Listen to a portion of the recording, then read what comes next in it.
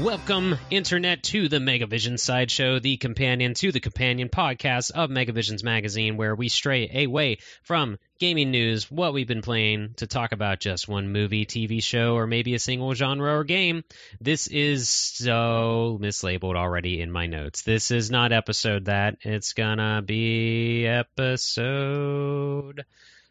This is episode 31 of the Megavision Sideshow. We are recording on May 31st, so 31st on the 31st, that's fitting. With me today is Flipstick 6 on Chris. Let's get it. And I would like to know more. I am Scotty Moe. You guessed it. Would you like to know more? Yes, I would, and you guessed it, loyal listeners. We are talking about the movie Starship Troopers today. This was a sci-fi, crazy satire war romp released in 1997. In the distant future, high school kids are encouraged to become citizens by joining the military. What they don't know is that they'll soon be engaged in a full-scale war against a planet of alien insects. The fight is on to ensure the safety of humanity. Shouts out to the IMDb user Christopher Von Pelt for writing that. This movie... We'll go over some numbers and some actors and actresses. Box office-wise, the budget was estimated to be $105 million, with the opening weekend in the U.S. being $22 million, and the cumulative worldwide gross was $121 million. So, it beat it. It's crazy. That's large amounts. What did you say the budget was again? The budget was estimated to be $105 million. Okay, so it made a profit then. Yeah, it made a profit. It's like 80% of the movie is CG, so I wouldn't be surprised if like 90% of it was in front of a green screen. So, it really was that probably, since it was in the late 90s, that's probably where most of the budget went. But this has a crazy cast. The main character Johnny Rico, played by Casper Von Dien, has not really been in much other notable things that I think even fans of this would see, except for maybe Alita, but that was a small bit part.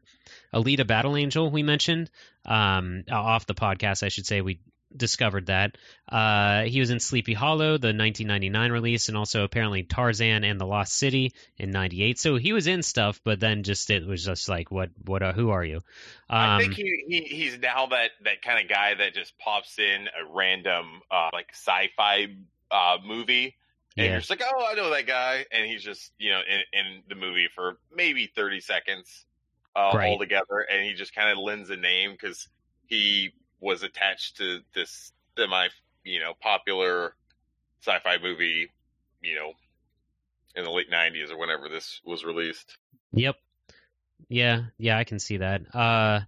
Also, though, Denise Richards, she was in The World Is Not Enough, Wild Things, Love Actually, Jake Busey, which Chris mentions Gary Busey's son.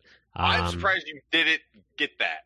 I knew his face. I'm very bad with names, and if I'm not familiar with the actor themselves, then I don't know.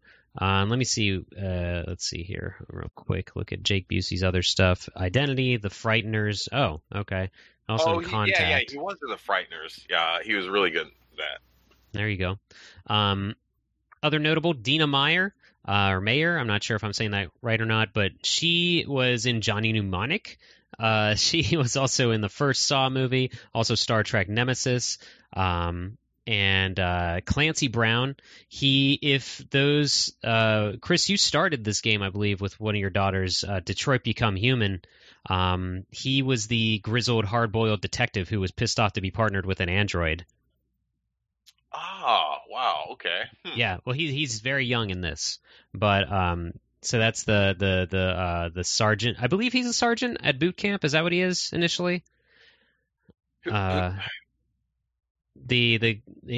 was their troop leader essentially, while they're on base anyway. No. I'm just trying to I'm trying to think back who that was, because he was the troop leader was kind of an older guy. Are you talking about kind of like their MTI or whatever? Oh boy, you're going to start using military terms that I don't know. Yeah, despite having relatives in the armed forces, I don't know ranks. I don't know things like that. So I apologize ahead of time. I'm going to mess this up. Maybe Chris will help correct me on these. But Clancy Brown, he was the drill sergeant at the beginning of their boot camp who Yes. Dizzy challenged him and stuff. But I say that he looks younger in this because in Detroit Become Human that I just played a couple years ago, he's an older man. He's an elderly, almost elderly, like too old to be still a detective or whatever he is in that game. Okay. Yeah, and then also of note, probably arguably the biggest name in this now, Neil Patrick Harris. It's like really. I mean, he's not even in the movie a whole lot. No, not at all. I kind of hate him though. Like he's not like he just seems kind of like a dick. Well, he's not. This was like. Let me see here. Let me check. I'm checking his IMDb as well because after this movie in '97, he did a couple other movies, but he was getting back into TV after that, essentially. So he wasn't ever really. I mean, he was known as Doogie Howser before most of this. That's what kickstarted his career. Yep. Sure. But yeah, so we'll get to his role, what he does, and everything. But this is there's a lot of other parts though, or there's other actors. Like there's what did we just watch? I can't remember now. Crap. But the dude who is another pilot. Let me find him if I can here. I'm doing so bad at this stuff. Because no, not that one. My bad. But I remember during one of the pilot scenes, one of the earlier kids, we'll get to it, but the girl who was eventually in, I believe, Dawn of the Dead and then the Walking Dead series, she's in this super briefly. So it's got a lot of people that you're like, wait, is that? I think it is. Holy crap. But also, this is a 2 hour and 10-minute action movie. So you're going to see a lot. And I think what we'll do first is just talk about, as we always open it up, we discuss if this is our first time or when we first saw it or things like that. So was this your first time seeing this movie, Chris? Oh, I've seen this movie, quite a lot over the years. I can't remember. 97. Do you think you saw it in theaters? I very well could have. I just don't remember exactly when, but I know it was around that time when I first saw it, and I didn't remember like what I thought of the movie going into it, but it was not kind of what I expected it to be. I remember that. Like it was like I thought it was going to be a more kind of straightforward and serious sci-fi movie, but it's this kind of weird kind of sci-fi, but there's a lot of like comedy and kind of like parody and stuff going on it. And but I really liked it. After I watched it, I was a big fan, and I've just it's one of those movies that when you talk to some friends and you're talking about different sci-fi movies, you always kind of bring up just to make sure people have watched it, because there is a lot going on here that this movie does really well, I think. And so it's just a fun movie kind of overall. Yeah. And I know that I did not see this in theaters initially because 97 I was in 7th or 8th grade.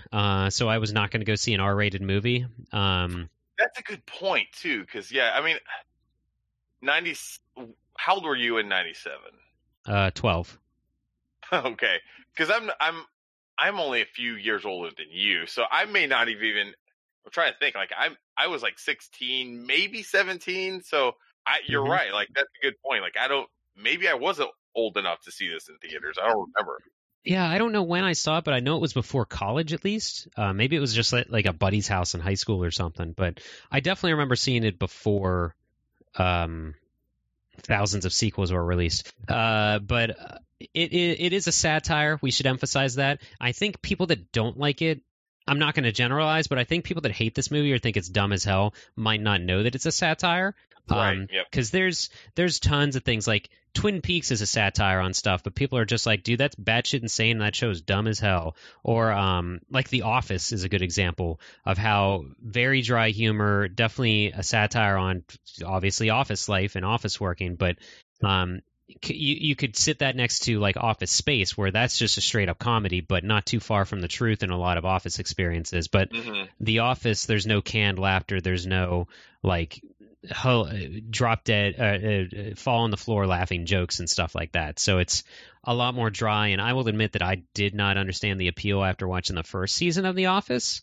But I think it's along those lines. Is kind of also it's not a satire, but like What We Do in the Shadows, people might not think that's dumb because they might try to take it too serious or something. So I think that at first glance, people might think, oh, this is an action movie. This is going to be balls to the walls, awesome all the way through, explosions everywhere and tits everywhere and all that stuff.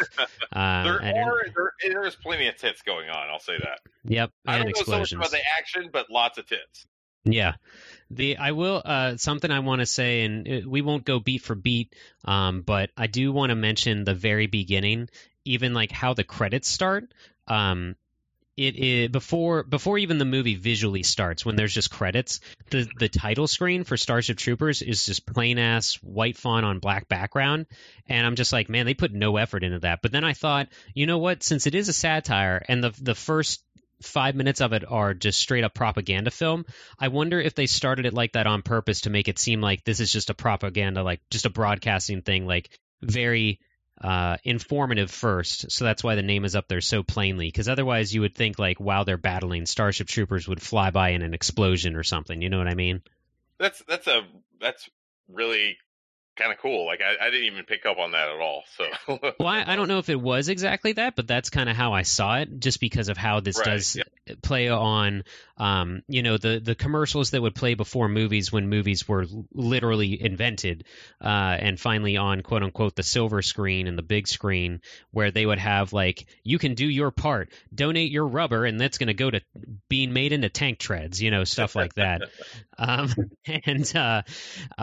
that stuff is kind of great, because we mentioned that they're fighting giant insects. So there's one of those propaganda ads which is literally kids stepping on cockroaches and stuff, which although I will say not too good on the movie's part that they were killing real bugs, just because even that is frowned upon now. Like they're killing actual living things, not toys or whatever and stuff like that. So they wouldn't even be able to get away with that, I don't think, right now, in today's climate anyway. But, the start of the movie, what this movie is right away, and that it is a satire on military not lifestyle, but like fighting the good war and all of that. And what it lays out in the beginning is that Klendathu is an alien. I can't remember if that's the solar system or if that's the planet. I think that's the solar system that the bugs are from.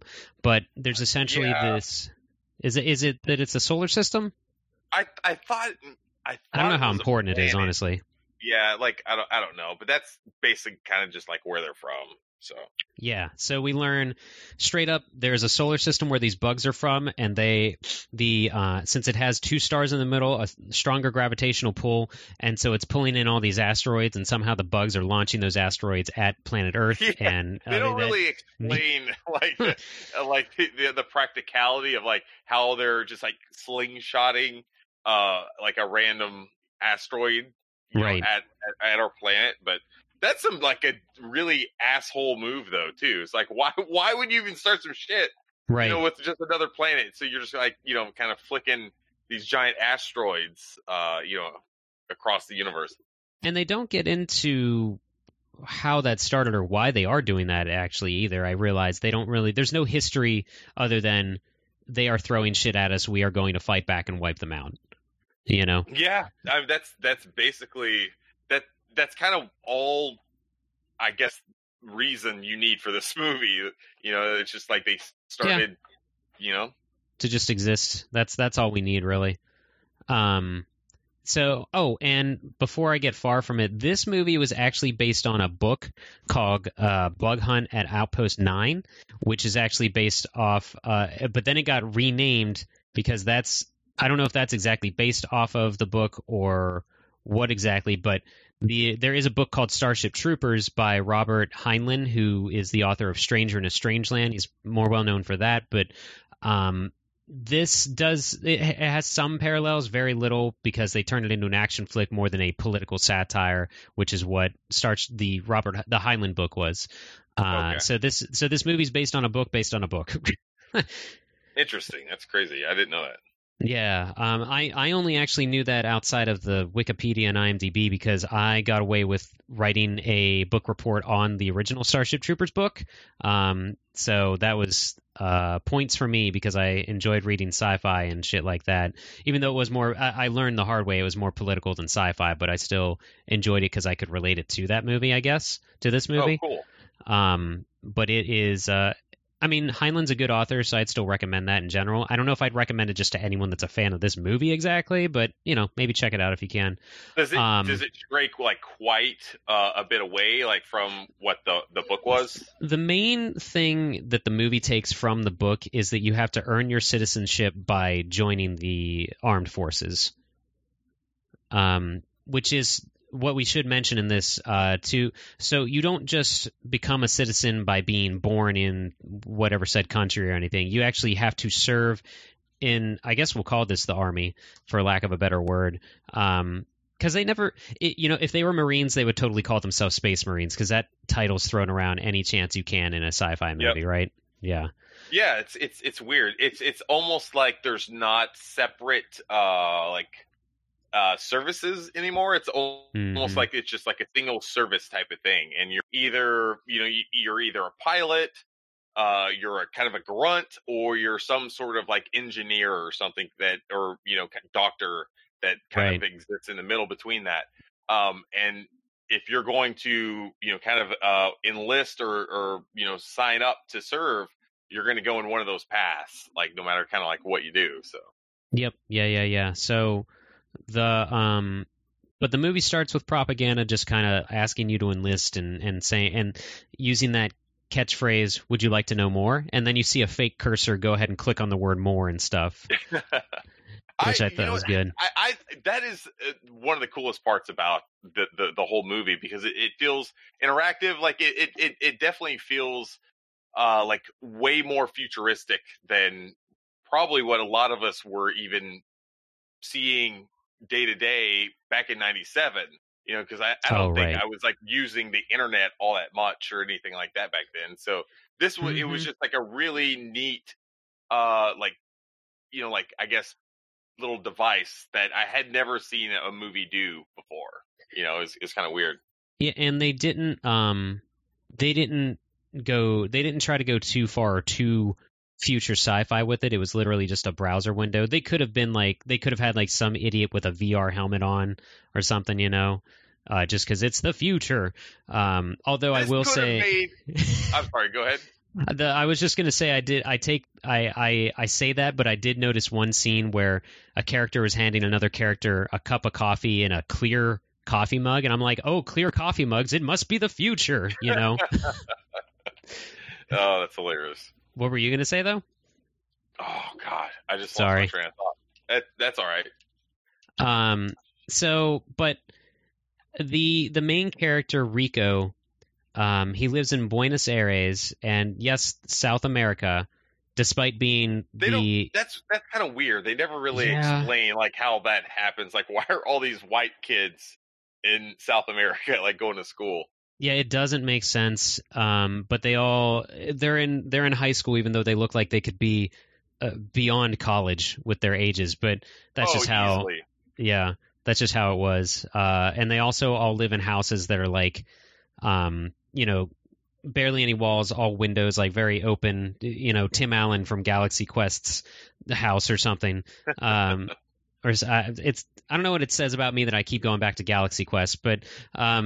I think it says that you want to do Galaxy Quest one of these days. Oh, that'd be so easy. Yeah, that would be we'd have plenty to say about that, I'm sure. I would just talk about how hot Sigourney Weaver is in that movie. Sure. But they all live in he is actually a rich kid, I guess. Rico is anyway, but still it's just a weird high school. He does have his tablet and stuff, and he's drawing love note comics or whatever to his girlfriend with the big eyebrows. Oh boy. That was so awkward. I don't know. It's like you think if we're that far into the future, you think that we'd have a little bit of better UI than that. Yeah. Something. It was it was weird. It almost looked like it was trying to be a chalkboard too, because wasn't it either a black or green background or something? I forget. That's not important. I could be totally wrong on that. But so like they're high school buddies, Denise Richards, Neil Patrick Harris, and Rico, and the kids are all into joining up, and they're all about it, and they want to do their part for the good fight. And then what's his name? I don't know any of the characters' names except for Rico because I just know them better as their real names. But NPH, Neil Patrick Harris, and Rico are hanging out, and like NPH is trying to get him to study to become psychic, and this is never touched on, and I kind of like that there are just psychic humans. Because they're studying. It's the thing at the beginning of Ghostbusters with Peter Venkman, with Bill Murray's character, where he's trying to get the kids to predict the next playing card from a deck of cards, and Rico can't get it. But I thought he did guess the Ace of Spades for something. He did. So what the hell was that? I don't know. Like, was he supposed to guess the presented card rather than the next one? I don't know. But like, there's this little scene. The only reason I'm going so much into this scene is because it is crucial to the plot later on. Neil Patrick Harris has like this tubing system for his ferret to run around, and the ferret comes in for a treat. He gets a treat, and then he lays on the keyboard, and he's like, "Oh, Scruffy," that's not his name at all. What are you doing, buddy? And he just says to the ferret, "Go bug mom." And then the ferret runs away, and Rico's like, "How do you do that? What did you tell him?" And he's like, "I just made him think that there is a grub crawling on my mother's leg, and he's going to go get it." And then you hear his mom scream. So with that lesson he's trying to teach Rico and the ferret there, it tells us that he has a psychic ability with only animals, or at least just non-human things. Not that he can per se read minds, but that he has some sort of psychic ability, and it's not brought up again until near the end of the movie. It's just a thing that some people have, I guess. But so Rico's parents, they don't want him to go and join up. They want to take him on vacation. And that was so weird. Yeah, it was very. It's very strange, and it might also be our backgrounds that we come from, that we have. You have served, and I have people close to me that have. So maybe it's just weird to us that somebody wouldn't be supportive of it. But there's definitely, you get those people that are like, you're not fighting for this shitty country. What has it ever done for you? And, stuff like that. But they really didn't have a reason. They never really gave them a legit reason. They just kind of danced away from, we got a present for you that we think it's going to convince you to stay, and we're going on vacation. Like, seriously, that's it? Or, like, present some sort of, like, reason why he shouldn't go do that. Like, maybe buy him a car or something. Like, maybe he's supposed to take over the family business or something like that. Like, it's like there's not an alternative that his parents are kind of, like, presenting him to even, like, really make sense of, like, why they have such a negative reaction for him having to join up. It was really weird. Outside of really safety, like they want him to be safe, and I guess maybe they're thinking like, you don't need the money. You're safe here with us. We have money and to support you and whatever. That's they only kind of say the safety thing, but they never say money is an issue or would be or whatever. So it's kind of weird, but whatever. Well, they live in a glass house, so I assume they're rich. Exactly. That checks out. Do we want to talk about the cool not football sports game? What was that? I don't know. Was that? I did think it was. They look like they're wearing like lacrosse helmets or something. Yeah, or like just the goalie, or not, or like just a hockey helmet, but definitely barely any pads. It is a co-ed sport, which is interesting because it's full contact, barely any pads. But I mean, I don't know. I've met some ladies that would do just fine in football, though. So, but it's interesting that and it's high school, and clearly, I don't know. This was the only part of budget-wise that was a little hard to believe that this small court would be inside. Like, I feel like it still would have been one of those classic Friday Night Lights, like outdoors, in the stadium lighting or whatever. that's how it should have been played for sure. Yeah, I think it loses a little bit of emphasis that it's in this smaller padded gym or something to me for some reason. It almost felt like there was like a little bit of like lesser gravity or something going on there because people are doing like flippy shit all over the place. You don't do that? Like, I mean, your kids are into sports. They don't do those front midair flips when they're trying to avoid people. I mean, sometimes, but it's not like every play. There's not flippy shit going on. Yeah. What they say to do like the flip stick 6 on cue or whatever, and that causes Rico to do like a front midair flip and dodge some guys that were jumping at him to get he scores that winning point, and the douchebag jock on the other team that was hitting on his girlfriend couldn't get him in time. I really think this would have been if this movie would have come out on the Sega CD, this could have been the system seller for the Sega CD, because it seems like this would play so well into like what the whole FMV movement like during that whole time frame would have been, because you have like you have all the sports stuff at that one like scene. You have all this crazy space navigation, but then you also have like these like intricate like battles and everything like that. That could have been completely a great Sega CD game if it had been cut into some sort of like gameplay. Even if it was like a quick time style thing, I think it would have been perfect. I think so. Yeah, I could totally see that happening.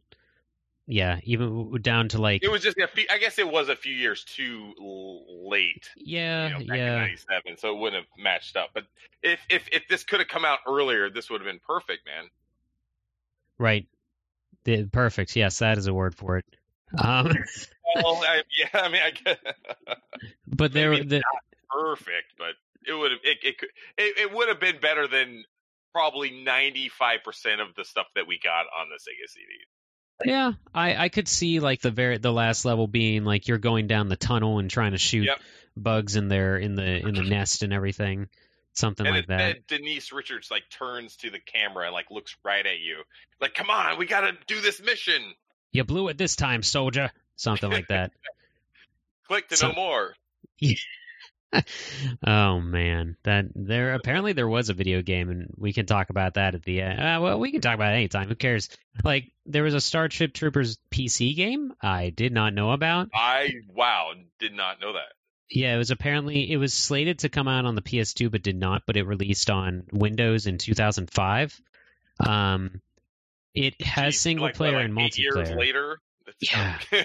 Well, let me see here, because maybe there would have been a resurgence around that time. There were 5 movies that released overall: Starship Troopers, Starship Troopers 2, Hero of the Federation, which was in 2004, just before the game came out; Starship Troopers 3, Marauder, which Rico returned for; Starship Troopers Invasion, and most recently in 2017, Starship Troopers Traitor of Mars.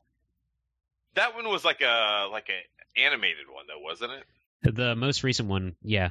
And then there was a TV series that I do remember catching in the morning called Roughneck Starship Troopers Chronicles. Yeah. Yeah. And apparently, I don't know that it was related to the book or anything, but it is based on the book by Heinlein.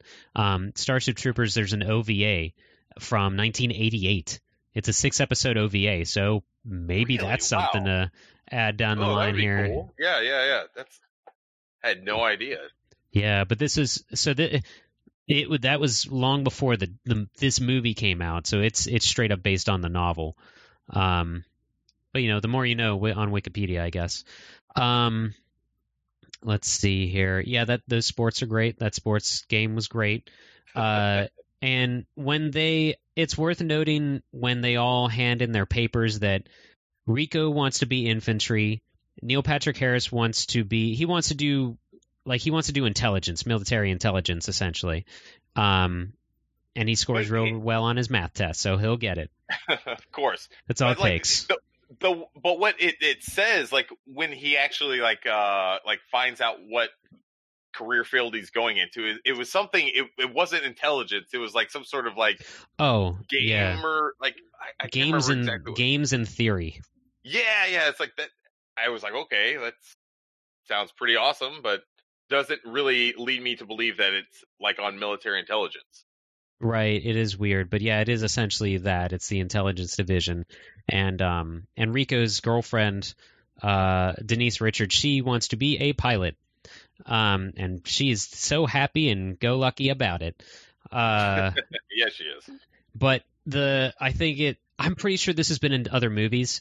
But when they're handing in their papers, the guy taking the papers and signing everybody in, he has a mechanical right hand, and he shakes Rico's hand as the other two have already walked away.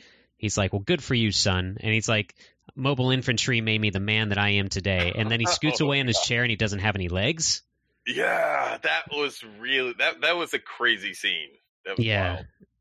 I feel like that's been done in movie. You've definitely heard that line before in other things, though, you know.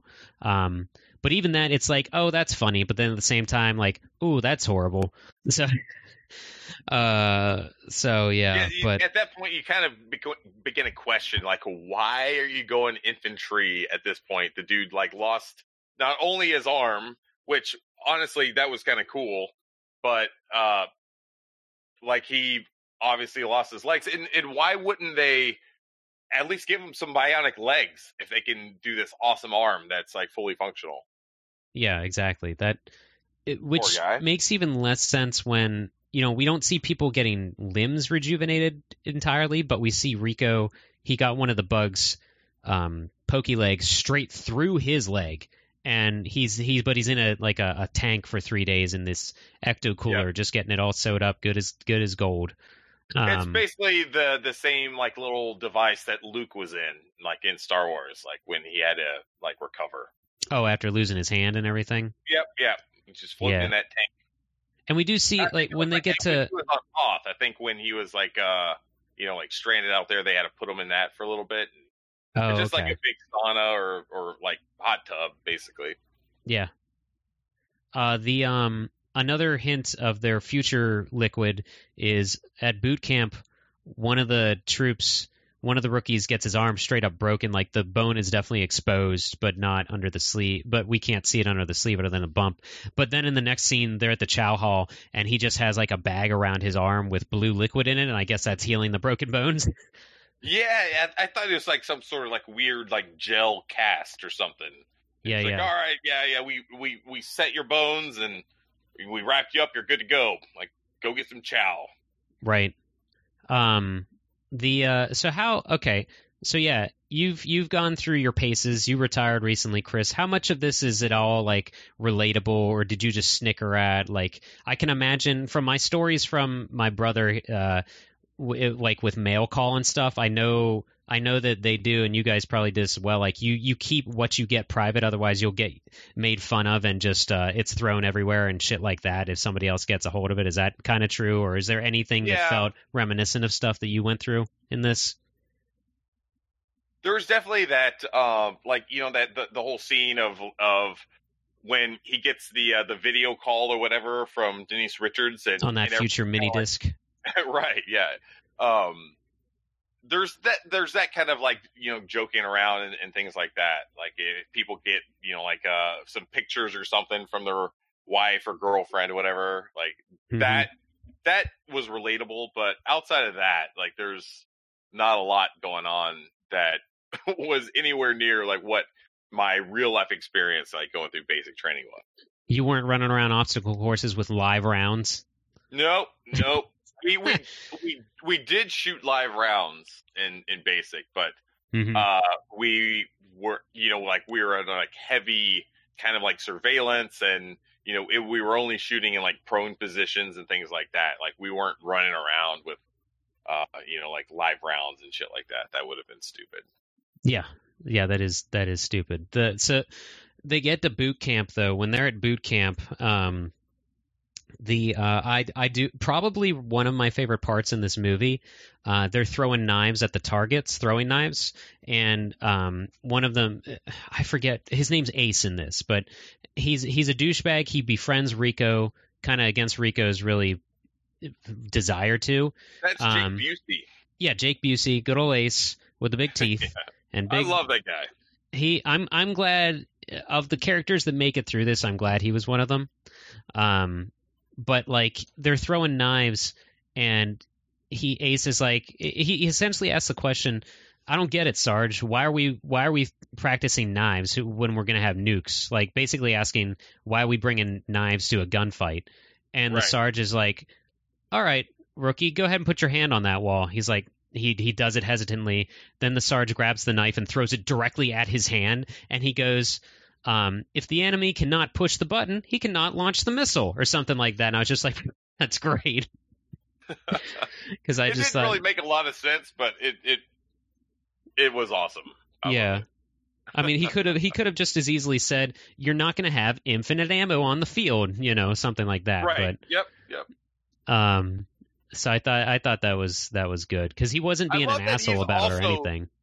Yeah. But I also love just like this guy has literally thrown a knife through one of his recruits' hands. Yep. And then he's also like caused a compound fracture of like someone's like forearm, and he just yells for medic. And also like beat up a woman, and it's just like this guy is crazy. Mm-hmm. It's great. I mean, it's just since it's a satire, they do everything to the nth degree, and you still get your ass kicked at boot camp and everything, and that's what makes you stronger. But this takes it to another. So ridiculous that it's hilarious in a lot of levels. So it also almost feels like they're just constantly getting ready for war so much that they don't have a designated area for almost boot camp because everything is going on in the same mass opening.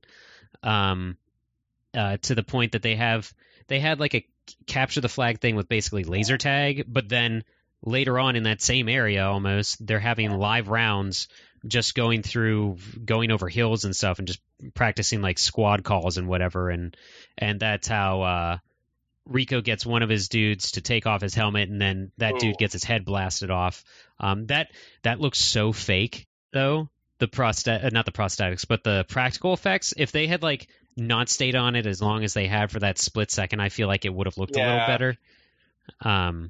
But I thought that was a crazy scene though too. That was like, because we hadn't really seen that kind of violence yet. I think that was kind of like the first. Well, the first scene with the news reporter and the like for some reason on the field, literally the battle zone, we see people get bitten in half and stuff. That's true. Yeah. I guess that's true. But it just came. It was still a shock, at least to me. Like I was like, holy crap! Like I wasn't ready for like that to happen, and so it came as a shock. But I felt bad because I like that dude, man. He was just kind of like a good old boy, and it wasn't he the farmer kid or something? He was the farmer kid. I think, man, he was in some. I'm trying to think what movie he was in because I remember him being in.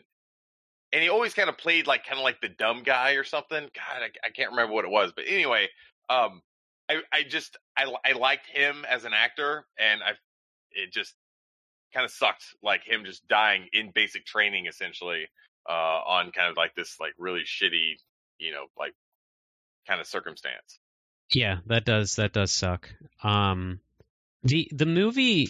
And you mentioned that because you get to know the characters though, and I feel like this it's an action movie that's over 2 hours long, and that is not something that happens normally.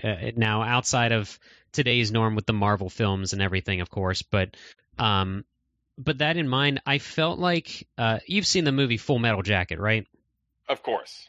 Yeah, so that movie has very similar pacing in that you learn about all the characters and you get to know all the characters, but it leads it up to in a good way that you see they go from like the cast to just another person on the field, essentially. And I feel like that movie does this as well. Otherwise, there's no reason it needs to be this long.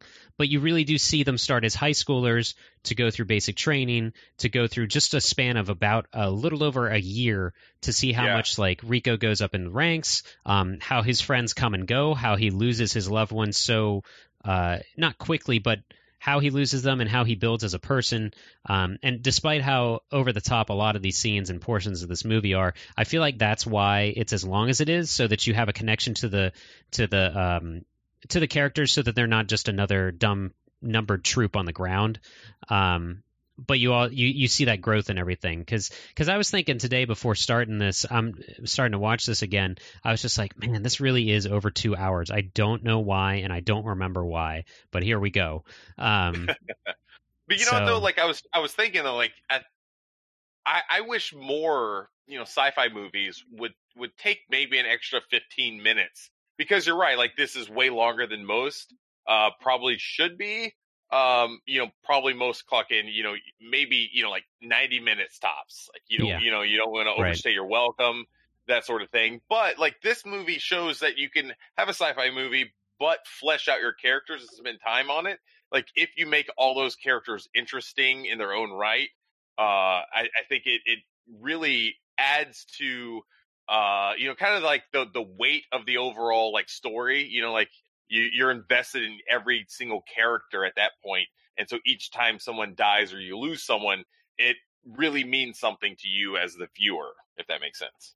Yeah. Mm-hmm. There's more weight. Right. Yep. I still felt no weight in terms of any of the drama between characters, like the romance. Like, I don't give a shit about who loves who in this triangle of crap. I did like, though, when what's her name gets like friend zoned, like right at the very beginning, like Casper Van Dien was like, "Look, we're just friends, and let's just leave it at that." Like, that never happened. You mean with him and Diz? Yeah. Like, early on, like when he totally friend zones her, but that I can't imagine that's happened very regularly with like a guy like friend zoning a girl like that, and that kind of what made it kind of funny to me. Like, I really enjoyed that scene. It was pretty awesome. Well, I think it was only in there to emphasize that he really was joining the military for a girl. Yeah, and it was another girl. Not her. Yeah. So let's see here. Yeah, but that it was weird, but at the same time, it rolls around and whatever, and he gets friend zoned, and then he friend zones her back. It's weird. Lots of and friend unnecessary. Going around. Yeah. And what's weird with so much friend zoning going around, there's also a lot of sexual tension, like floating around as well. Like it's weird. Like, so many people are getting friend zoned, but then also people are wanting like bone each other. But it's like the person that got friend zoned, then there's another person that's like wanting to get on them. There's the love triangles going on in this movie. It's dizzying. I get it. Yeah. So yeah, but the movie, the CG is actually held up pretty well, and I would say especially well for a mid-90s movie. Yes, I was gonna say that. Like, some of the like the spaceships and stuff aren't like great, but I still think they do hold up. But what I think that really does hold up, like, are like the bugs and stuff, like the insects, like those. I think they look great. The way they animate, they still just, they look kind of real to me. Like, they don't have that like overly fake like CGI look. Yeah, they a lot of movies, even some of the like the cheaper movies today, still have that like really just fake CGI. But they do a mixture between like CGI and then practical effects. Like when they get close up on like some of the characters and stuff like that. Right. But overall, I think it looks good, man. Yeah, I think it works in their favor that it's insects because most old CGI looks shiny, especially against direct light. So that kind of works out. And basically they don't have to like digitize fur or hair onto the bugs. And they are very basic in design as well. Just kind of these weird, like, I guess you'd consider them spiders, but I feel like they move more agile than a spider would or something. But they only have like a praying mantis almost. Yeah, I'd say closer to a praying mantis. But they have these weird. The bug's jaws. The bug's head is essentially just one big jaw, and it has like 2 eyeballs, and that's it. Almost closer to a beak than a muzzle or something. But that's probably also how they got away, why it staged as well as it has. And you see the swarms of them and everything, and that even looks good. It's not, and you never. I think if an alien was on screen longer than like 5 seconds, then it would start to not be believable. And I mean the basic grunts or trooper aliens or whatever you want to call them. The drones, I guess, I don't know, but they so that's aged all right. And all those, aside from the space ball set, I think all the actual like ship sets and the barracks and all those look believable as well. It holds up in that regard. I can't speak for the other movies at all. But yeah, so let's see here. Trying to see where we were that we don't get too far off here. Okay. Well, yeah, plot point. This stuff happens and Rico gets kicked out, but he gets essentially brought right back in because most of planet Earth has been destroyed by those asteroids, so he doesn't have a home to go back to. So even if he wanted to, even if he's kicked out, like, I don't know how that would work today if your home just wasn't there. I'm not sure if it wasn't on a global scale. I don't know how things would work out if they would just be like, all right, you're homeless now, or what, but it is what it is, I guess. You gotta go home, but you can't stay here, kid. Yeah, no matter what home is. Right. Yeah, but like, so we mentioned that you earn your citizenship by joining the army. In the book, I'm getting ahead of myself. So what ends up happening, one of his teachers at the beginning is telling him, basically discouraging them from joining up, but shit gets hit in the fan so high that his teacher from high school is leading the charges again and like back in active duty. And then also, I didn't really understand this part, so maybe you can explain this to me. So when Rico he's going to get kicked out of the army, he reports to his drill sergeant, who then reports to another guy. Is he like a corporal or a lieutenant? Or what is his? I don't know what his status is there. I think like he was essentially kind of like a flight commander, and I wasn't thinking so much that he was going to get kicked out. Mm-hmm. Like I think he was just there was going to be some sort of punishment levied, and I didn't really think that he was going to get kicked out initially. But right. The guy that was the like kind of flight commander type dude, he was in Breaking Bad. Like he was the brother-in-law. Yeah, he was the brother. He was the brother-in-law who was a cop. Like, holy shit, it's that guy moment or that person moment. So exactly, like this is another one, like where I didn't realize this person was in this movie until I rewatched it, and I'm like, holy shit, like there's so many people in this movie. But he's another guy. Like when I had seen it initially, I had no idea who he was. And then 15, 20 years later, he's part of one of the greatest TV shows of all time. And yeah, crazy. So it's weird, man. Like how many, notable actors ended up in this movie. Yeah. Well, there's plenty of time for them to do it though at 2 hours, but that's right. Everyone gets some screen time in this one. Yeah. So, but my question though, like so the drill sergeant, he basically rips up Rico's orders to be not deployed. Shit, what's the word? Not suspended. I don't know. relieved, something, doesn't matter, kicked out. Right. Yep. But so that, okay, flight commander. So he says to the drill sergeant, because the drill sergeant's like, I want to see some action or whatever. Like when things are going so bad that planet Earth is under more direct attack and whatever, and they need all hands on deck. So he says to the flight sergeant, like, I want to serve again. But the flight sergeant says you'd have to go back to private. I didn't really understand that. Is that how that would work, or is that like, does that make sense at all? Yeah, like to go from being a drill sergeant to being on active duty, I guess. Yeah, like I don't think so. No, because usually like it's just kind of like a special duty that you do.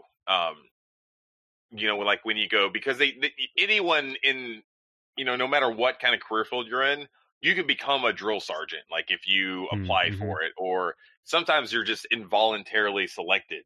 And then you have to go do that for like, 2 or 3 years, and then you can come back to doing, your job again. And so it's not like some sort of like special, thing that's like selective to like one, type of like duty or whatever. Like any career field can do that. But I don't know. It was just a weird situation. It is very crazy with just how much power that drill sergeant had.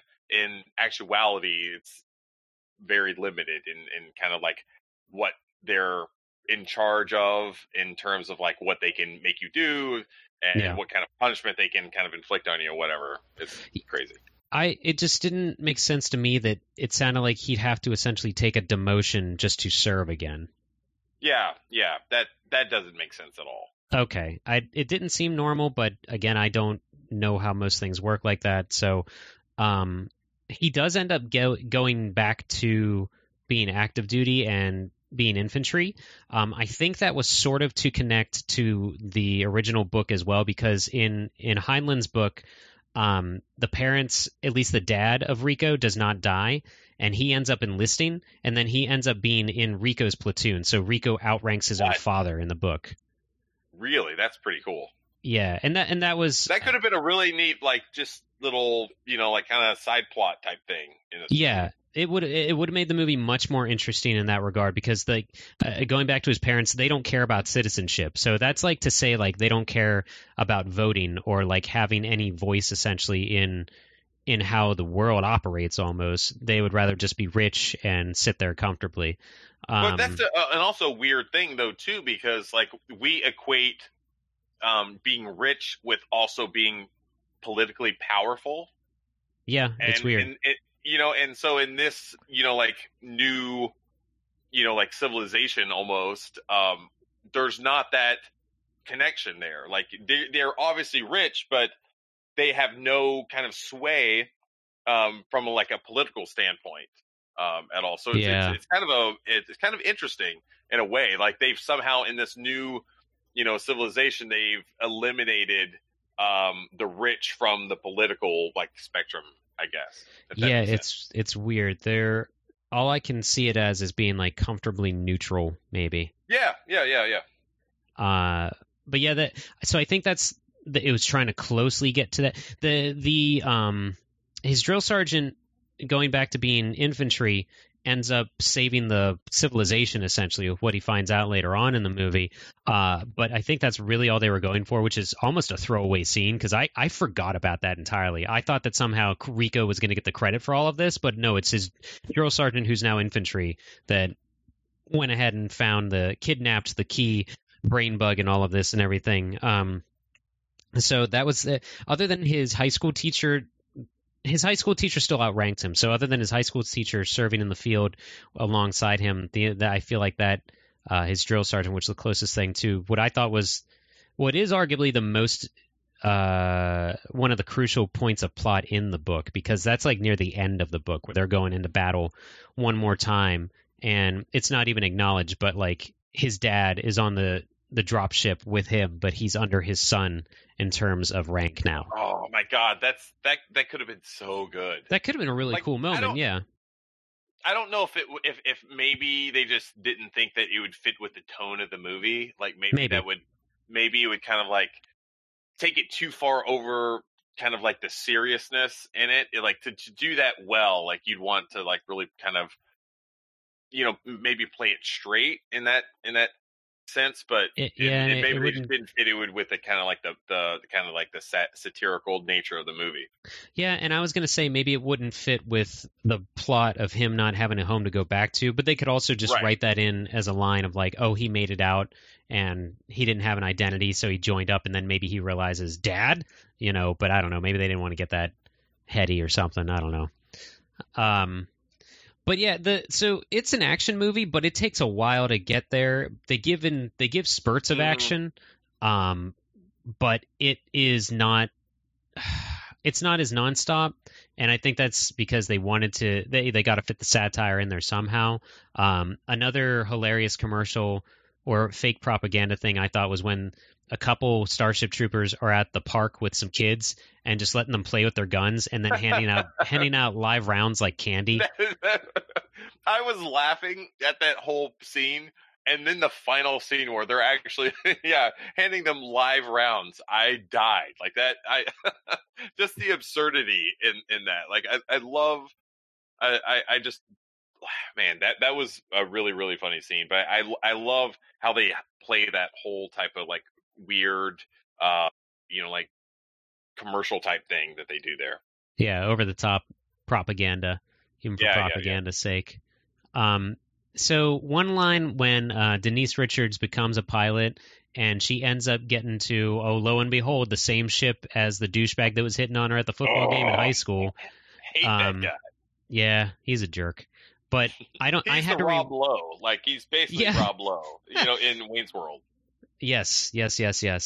I had to rewind a part because there was a line where they're setting course for something, and he leaves it up to her for some reason, and she says she plotted a better trajectory, it's quicker, and he says 3 weeks aboard. I had to write it down because I did not hear this the way that it's intended at first. Do you know what I'm about to say? Yeah, go for it. Yeah. Okay. He goes 3 weeks aboard a starship, and you think you can lick my nabs? I'm like, whoa, what? Whoa, what? No. And because I was like, okay, we got to rewind it, and I rewound it. And I heard it again. I'm like, okay, I got to rewind it again and put the subtitles on because it really sounds like he's saying that she can lick his nads, his balls, basically. But it's actually he's saying you can lick my nabs. NAV as in Victor. S like navigational maps, I guess. I don't know. Did you have that same reaction though? I did not even pick up on that. That's hilarious. Okay. That's all I heard. You think you can lick my nabs? Oh, that's great. If we weren't doing the title of this episode as Starship Troopers Retrospective, it would just be Lick My Navs. It should be. Although I did want to say, and I forgot to mention it earlier on, when I told Jamie that we were going to be doing Starship Troopers for this episode, she's like, "Oh yeah, I went and watched that, with like one of my friends in high school, and we were high when we went, and we just kept calling it, what was it, Starship Poopers is what they kept calling it." Okay. At the time. So it was just, it cracked me up, but. Nailed it. Got him. Starship Poopers. I don't know why I didn't think of that. I'm sure that if it was ever a parody or whatever, yeah. And then I countered with Shart Shit Poopers. Oh, jeez. You wanted to get like the triple entendre there. Yeah. Like Crash Bandicoot Trilogy with his 3 fingers, also saying includes 3 games on the cover. Right. Oh my. Oh God. Yeah, so she's licking his nabs. Yep. Close call with an asteroid. She's a wacky pilot who knows how to get things done, but has close calls. And who cares?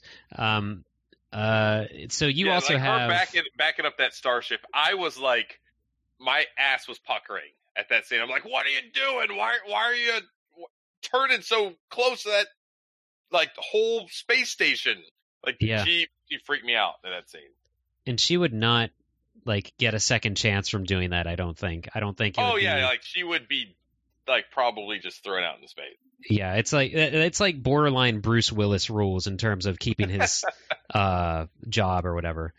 I like how both like the instructor pilot, like the douche Rob Lowe and the captain, they just keep exchanging nervous looks, but none of them decide to speak up and be like, "Hey, stop doing this stupid shit. Yeah, that you're endangering like probably hundreds or if not thousands of people aboard these like ships." Like, she's essentially like backing up a battle cruiser like it's nothing. Yeah. So no big deal. Some jets might fall off, but we're still good. Yeah. Yep. Fucking, brother. So I assume, Chris, that you have a Death from Above tattoo as well. Oh, I have 3. Oh, yeah, nice, fantastic. I have both my nabs.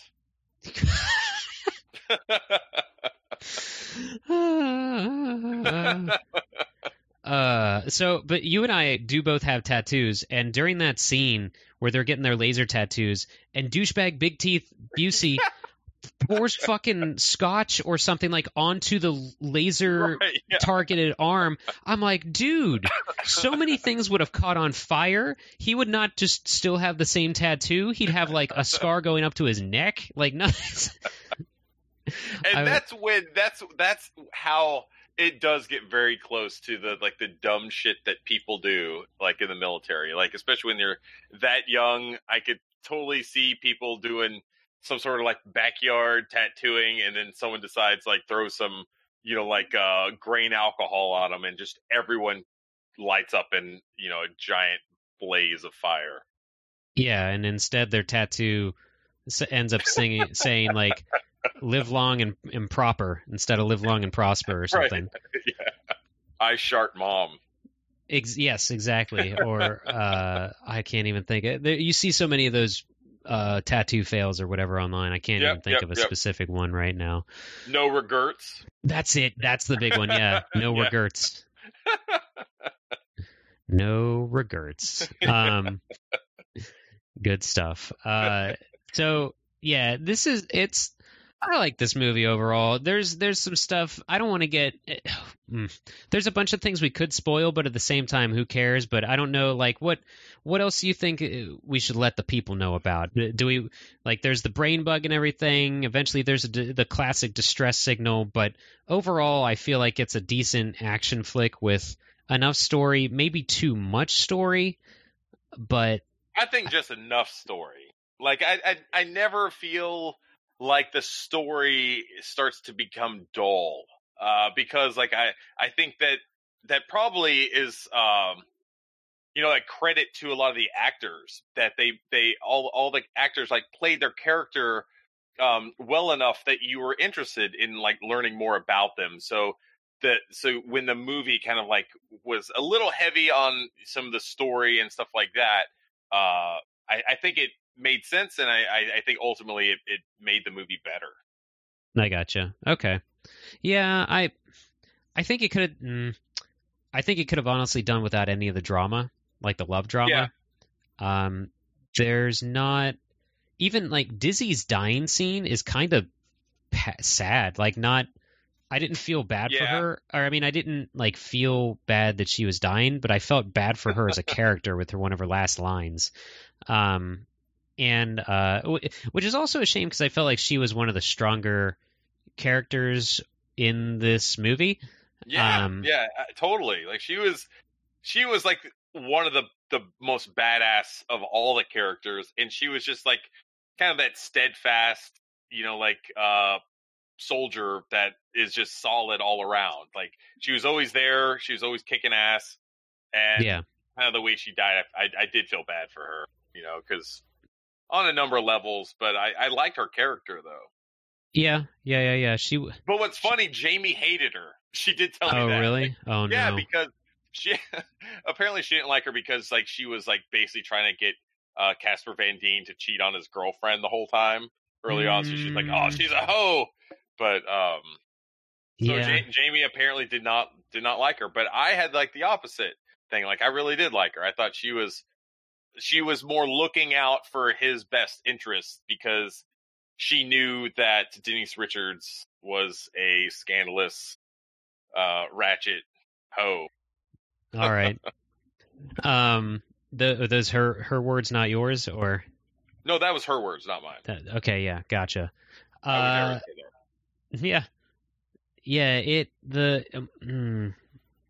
I don't know. Yeah, I don't feel like the drama was needed, but It certainly could have done without the drama, and it would have been perfectly fine.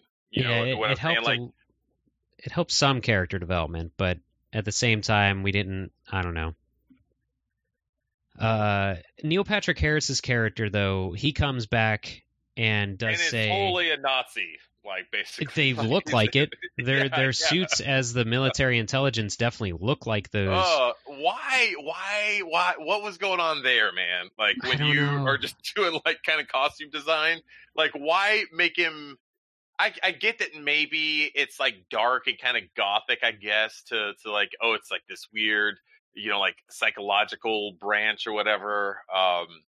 And so you want to make him like kind of look brooding, but they made him look straight up like SS, like officers. Yeah, and they didn't. I don't feel like they needed to. I understand that they wanted to show the different ranks with their uniforms, but at the same time, if you had everyone wearing their blues, not everyone's blues look different. They're all going to look the same.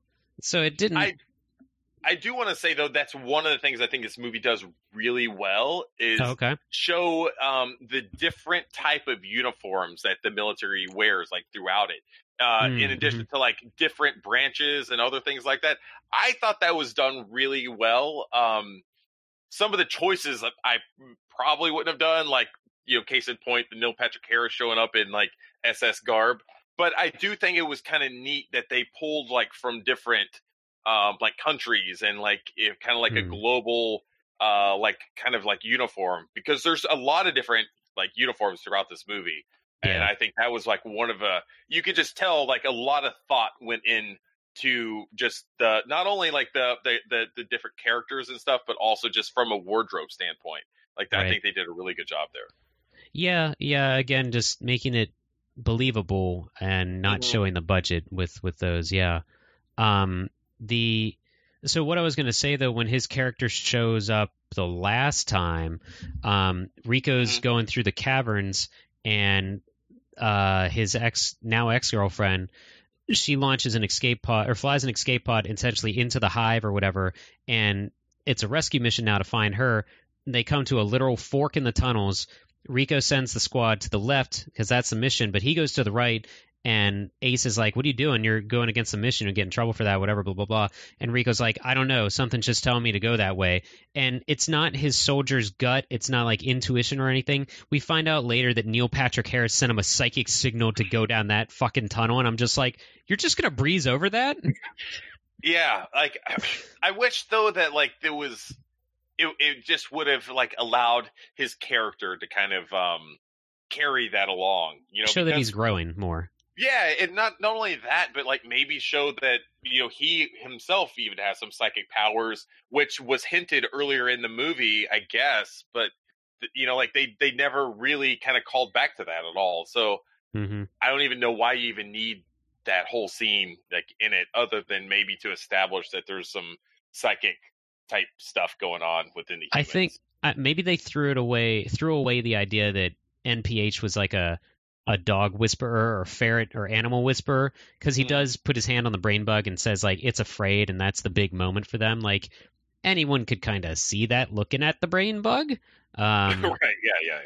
So that was kind of weird. I thought the brain bug looked really good too, though. Like as close up as they had it and stuff. Yeah, that's what I was going to say. There's a lot of close ups. Aside from the vagina face, but yeah. I mean, it's very unsettling. But there's like the one scene though too where it's like starts sucking like Rob Lowe's like brains or whatever. Yeah. That's a really cool like mix between CGI and practical effects, because as his like body is getting sucked, like you can see it's just like his face and everything is getting like almost like sucked inward. It's so gross looking. Yeah, like scanners or something almost. Yeah. I thought it was just a really cool practical effect, done really, really well. So whoever was like working on that side of things, I think knocked it out of the park. That was one of my favorite quotes was when they find one of the soldiers with the hole in his head, and someone's like, "It sucked his brains out," and that got me pretty good. That was great. But there was something I was going to mention with somebody else's death or something now, and it's completely left me. I can't remember. So Rico, his ex-girlfriend looks up Rico. Denise Richards looks up Rico, and it says killed in action. Excuse me, and that's when he's in the tank of Ecto and getting his leg healed. And then they hold up his KIA papers, Ace does, and he's like, "You're dead, bro," or something like that, and they laugh about it. That never plays a part plot-wise. Why did that even happen? I feel like whoever edited this movie, like they just took out too much stuff, because they should have, if they're going to take out like different plot points, that I assume that the reason why these disjointed scenes are in the movie is because they were like leading to like a sub thread in the overall story, and that maybe they just cut out the resolution to that later on because they just figured it didn't work. But they should have cut these parts out too, so you could just make the whole movie feel more kind of like seamless, rather than having these like disjointed, plot points that never get resolved anywhere else in the movie. Yeah, it seems like they were trying to show that his death is important, but he's really alive. But it wasn't like he was like the secret double agent that needed to be believed to be dead. Right. Yeah. There was no consequence to him being KIA. Nothing. Because he wasn't. Yeah, I don't know, but I would believe that what you said with them having to cut stuff. It would have been really funny though if after he's healed, he comes back to report in, and they're like, "Oh, wait, you were KIA." And he's like, "Well, I'm here. I'm not dead." And they're like, "Okay, well, we've already processed your paperwork, so you're actually you've been separated from the service. If you want to come back in, we can sign you back up, but you got to start out as a private." Oh, yeah. Oh, gosh. And so he has to go back in rank yet again, and it's just for some sort of stupid clerical error this time. And that just keeps happening. He accidentally gets filed as dead. He just keeps getting demoted back in rank throughout the whole movie, and that could have been just this ongoing side comedic plot point. Like the fucking Office Space where he was fired years ago, but glitch in payroll. Right. He's still getting paid.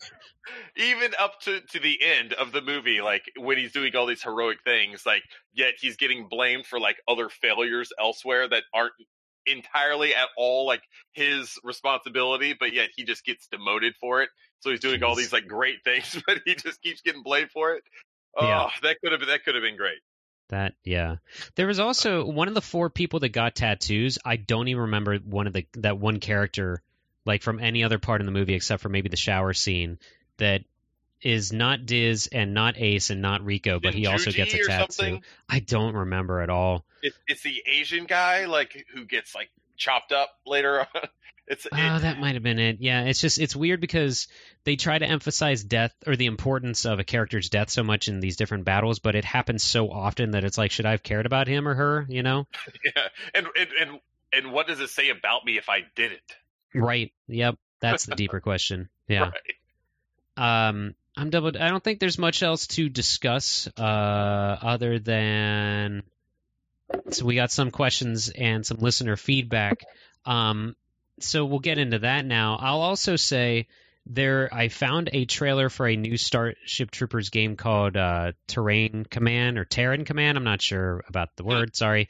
But it's apparently coming out in 2020 on PC. Really? Yeah. That's the year in which we're in currently.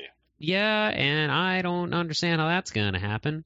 But maybe Steam, I don't know. That's probably the safe bet. Maybe. Yeah, the upvoted comment, of course, is someone asking, would you like to know more? Well played. So, factoids and stuff, I apologize. I did not look those up ahead of time as much. So let's go into the Facebook responses. We had a friend of the site, my buddy Anthony. He said, this movie is one of the greatest acts of satire ever released, and it's one of my favorite movies. I am really excited that you are watching it. Yeah, it is something. And then Jason M says, I only have one rule. Everybody fights, no one quits. You don't do your job, I'll kill you myself. Do you get me? I love it. And in the Discord, we did have some questions. Cernex or Caesar, he asked favorite quote from the film. So do you have one, Chris? Oh God, I should have looked at that beforehand. Mine is still he had his brain sucked out. That's a good one. I don't know. I can't name something offhand. Some people actually replied in the Discord. BB Quattro said, let me tell you something. I'm from Buenos Aires, and I say kill them all. That is a good one. It makes no sense whatsoever, but yeah. What is the consequence of being from Buenos Aires? Are you like just crazy or something? Like, well, what does that even mean? That's when his entire town and home was blown up then. So after that, they were being interviewed. Some reporter was like walking around the barracks and interviewing different people, and Rico bumps in. He's like, let me tell you something. I'm from Buenos Aires, and I say kill them all. I love it. That was great. Everything's bigger in Buenos Aires. But I guess so. Ichabod Brain says in the Discord, the only good bug is a dead bug. That's his favorite quote. And he also has a question. Did you know there are Starship Troopers games? Have you played them? And we sort of answered that we have not, did not know they existed, unless you count the Earth Defense Force series. That's essentially, yeah. Yeah, that is pretty much Starship Troopers the game. There's like 9 of those. I've only played like one of those games like a long time ago. They're pretty bare bones, but they're good with buddies. I own a good bit of them, and it was one of those things where I saw it as a budget game on the cover for sure, and it was like $20 for a 360 game. I'll try this out, and it's you run around as a trooper, blowing up bugs. You get different weapons, and later iterations you have different classes like flying around or the tank form, or just like the heavy duty guy, heavy weapons guy and stuff.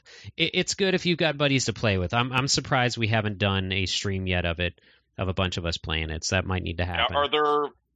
Are there games that support like online play and everything? Yeah, all of them do. Oh, nice. Maybe not the. I don't know. That'll probably have to happen. So thank you for reminding us of that, Ichabod. Yeah, I haven't tried any of the legit licensed games though. It looks like they're mainly strategy or RTS. That might be why they flew under my radar. No pun intended, but just not super into those. So that's probably why I haven't seen them or anything. Yeah. I don't think it doesn't look like we have any other questions. Did you think of a quote or want to latch on any of those or anything, Chris? No, I'm drawing a blank. Like I don't know any quote, but some of the ones that they picked were great though. Like this is a very quotable movie. I just can't come up with one offhand. But think you can lick my nabs? I would lick your nabs. Yep. Nope, that wasn't my question. I thought maybe that one's my favorite. So you're saying it was rhetorical? Yes, it's assumed. Yeah, well, okay. There was. I do remember another line that I wrote down when the big news report was coming over that most of Earth was getting destroyed, and Rico's walking up, and everybody's watching the TV, and Rico walks up, and he's like, "What's going on? What happened?" And some random girl, I don't remember if she's ever introduced or whatever, but she just says, "Goddamn bugs whacked us, Johnny." I should have taken the timestamp on that one. But... Oh, now we got to go back and watch that scene. That's whacked us good. So, if only. Yeah. Do we want to? Does this one need a rating? It sounds like we'd both probably. Would you recommend this to our listeners? You think? 100%. Like, I'm going to give this a good 4 out of 5. Yeah, for sure. We we say drink responsibly, but a drinking game that I played with this movie with somebody, actually Anthony was one of them, at his apartment. We drank every time they said, "Would you like to know more?" And that happens a lot in the beginning of the movie and then never again. So that might be how I don't remember this movie being that long, is we enjoyed that game and then we just kind of brainlessly watched the rest of the action. So that could be a fun game to play responsibly with your friends in the safety of your own home. Or whatever. It's a watch party. It's watch party time. Maybe get some buds together like that. Watch some Starship Troopers and then never watch any of the other. Have you seen any of the other movies? I started watching one of them and I didn't make it more than I think 10 minutes in before I'm like, whatever. I'm changing the channel. It looks like it looks like Johnny or Juan D. Rico is in all of them except for the second film. He's even in the anime series, the OVA, and he actually is voiced. He's portrayed by Casper Van Dien in Starship Troopers 1, in 3, and then in both animated films, Invasion and Traitor of Mars, which is the most recent. And then he did a different character's voice, but he did a character's voice in Roughneck's Starship Trooper Chronicles. So he's been the only semi-constant thing in this whole I can see him. Yeah. I can see him being kind of like the main protagonist that needs to kind of continue to be associated with this, whereas everyone else, Denise Richards, I don't know what she ended up doing with her career, but I don't think she was in too many sci-fi films for this one. No. I was trying to see what else she has done. A lot of these people overall went on to do TV stuff. Not too many other movies or made for TV movies. Herself included. I don't think she's apparently got 13 projects in pre-production or something crazy, but I don't know. Yeah, so, we'll see how many of those come to fruition. But yeah, so we both would recommend it. And definitely go check it out and let us know what you guys think when you come back to us. But do you have any ideas for our next feature something? Oh man. I don't know. We're throwing out Wreck-It Ralph, but Wreck-It Ralph. But Whack-It Ralph. Whack-It Ralph. There's plenty. The list has tons of stuff still. Any of the goddamn Resident Evil movies. We've only done the first one. We've only done the first one. We've done. There's a ton of spooky movies, horror movies, and the like. We don't have to come up with it now. I just wasn't sure if you had anything you were bouncing around in the old melon. The one thing that Graham mentioned the other day that I was talking to him. I will say that it's an Uwe Boll movie. Oh no! Oh right, hear me out. We have not discussed it previously. I don't think we've even discussed it at all that we would even do this movie. But it was what was it? In the Name of the King. Oh, that one. The one that he mentioned on the last podcast with Jason Statham. It was the Jason Statham. Yeah, it is in the Name of the King. But what video game franchise was that based on? Oh, was it? Oh, Dungeon Siege, yeah. Oh, okay. What the fuck? Of course it's not an original idea or story at all. Nope. Yeah, it's I don't know why they decided to name it that way. That's kind of weird, but yeah. It wouldn't surprise me if the company wouldn't give him the rights to name it Dungeon Siege. I don't know, man. But developed by Gas Powered Games. It is.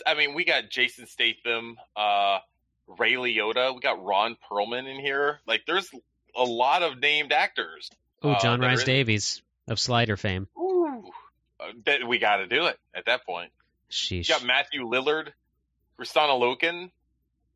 Burt Claire Reynolds. Polani, Will Sanderson, Burt Reynolds. Burt Reynolds.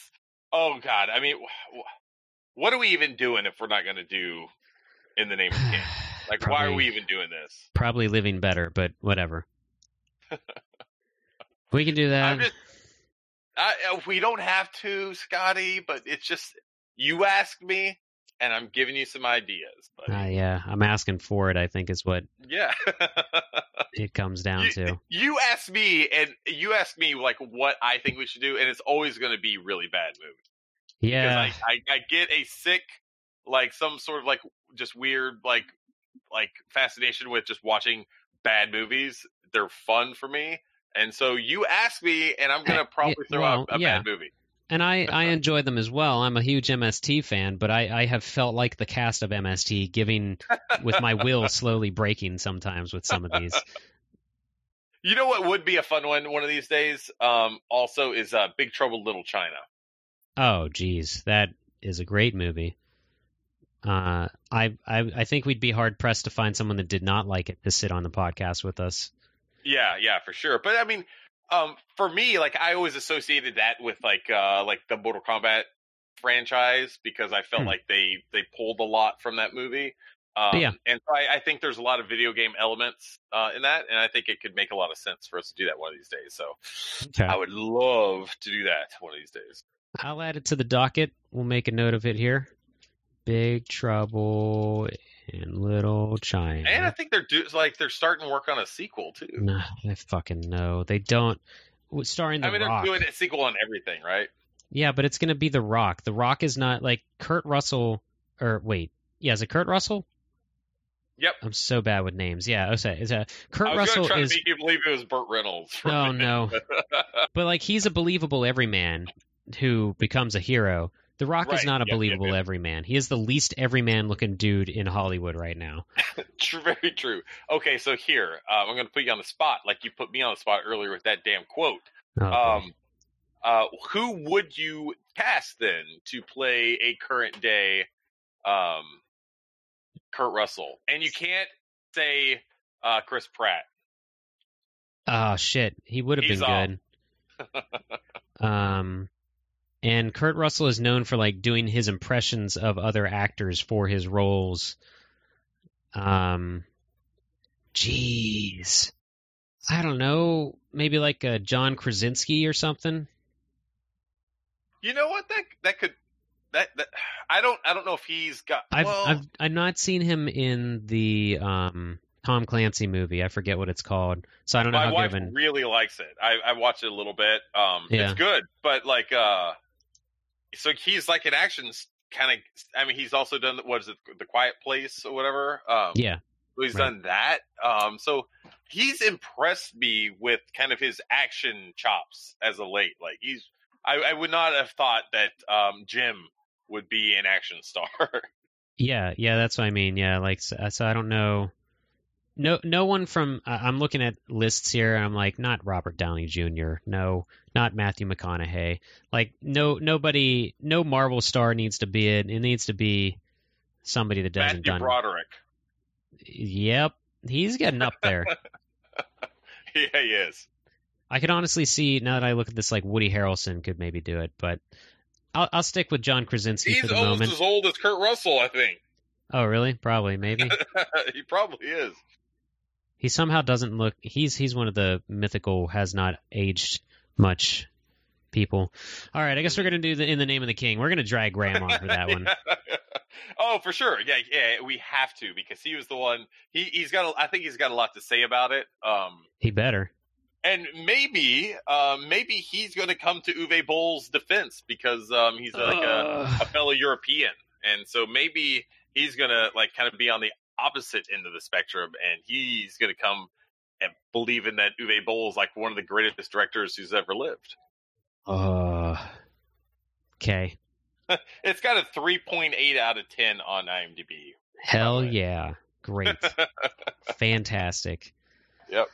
So I think that's going to just about do it for the sideshow this week. we mention what we're doing next time. And, we don't mention it a whole lot, but there is a new issue of Megavisions out right now, and you Patreons get this podcast first, so you know what's going down. Do you need to say anything else about that, though, Chris, related to that? Sure. All of the issues have gone out now, and so if you have not yet received it, you will soon receive it for all of our Patreon subscribers, and it's also going to be going live on our website here within this next week.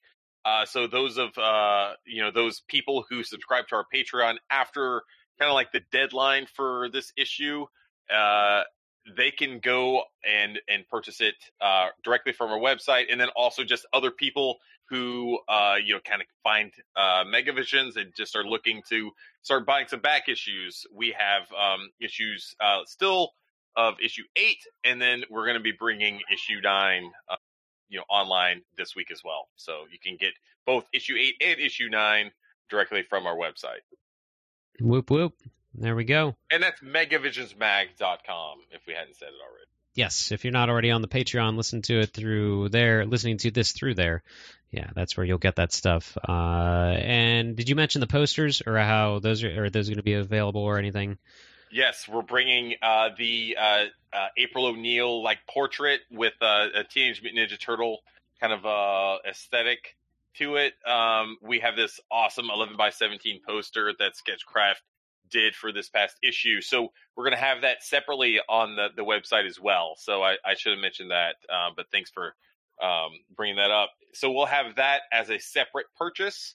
So if you want, we can bundle that all together. If you want to, pick up issue 9 and then get that April O'Neil poster, we'll bundle it all together for you and ship it out. So you can get all of your, Megavisions needs right from there. Boom, there you go. That's going to do it, though, everybody. Thank you for joining me today, Chris. It's been my pleasure. I can't wait to enlist and become a citizen once again. Someday. I'll get there someday as well. So we are out of here, guys. If you'd like to know more, you know how to now. See ya. That's right. Bye. Up, over, and gone.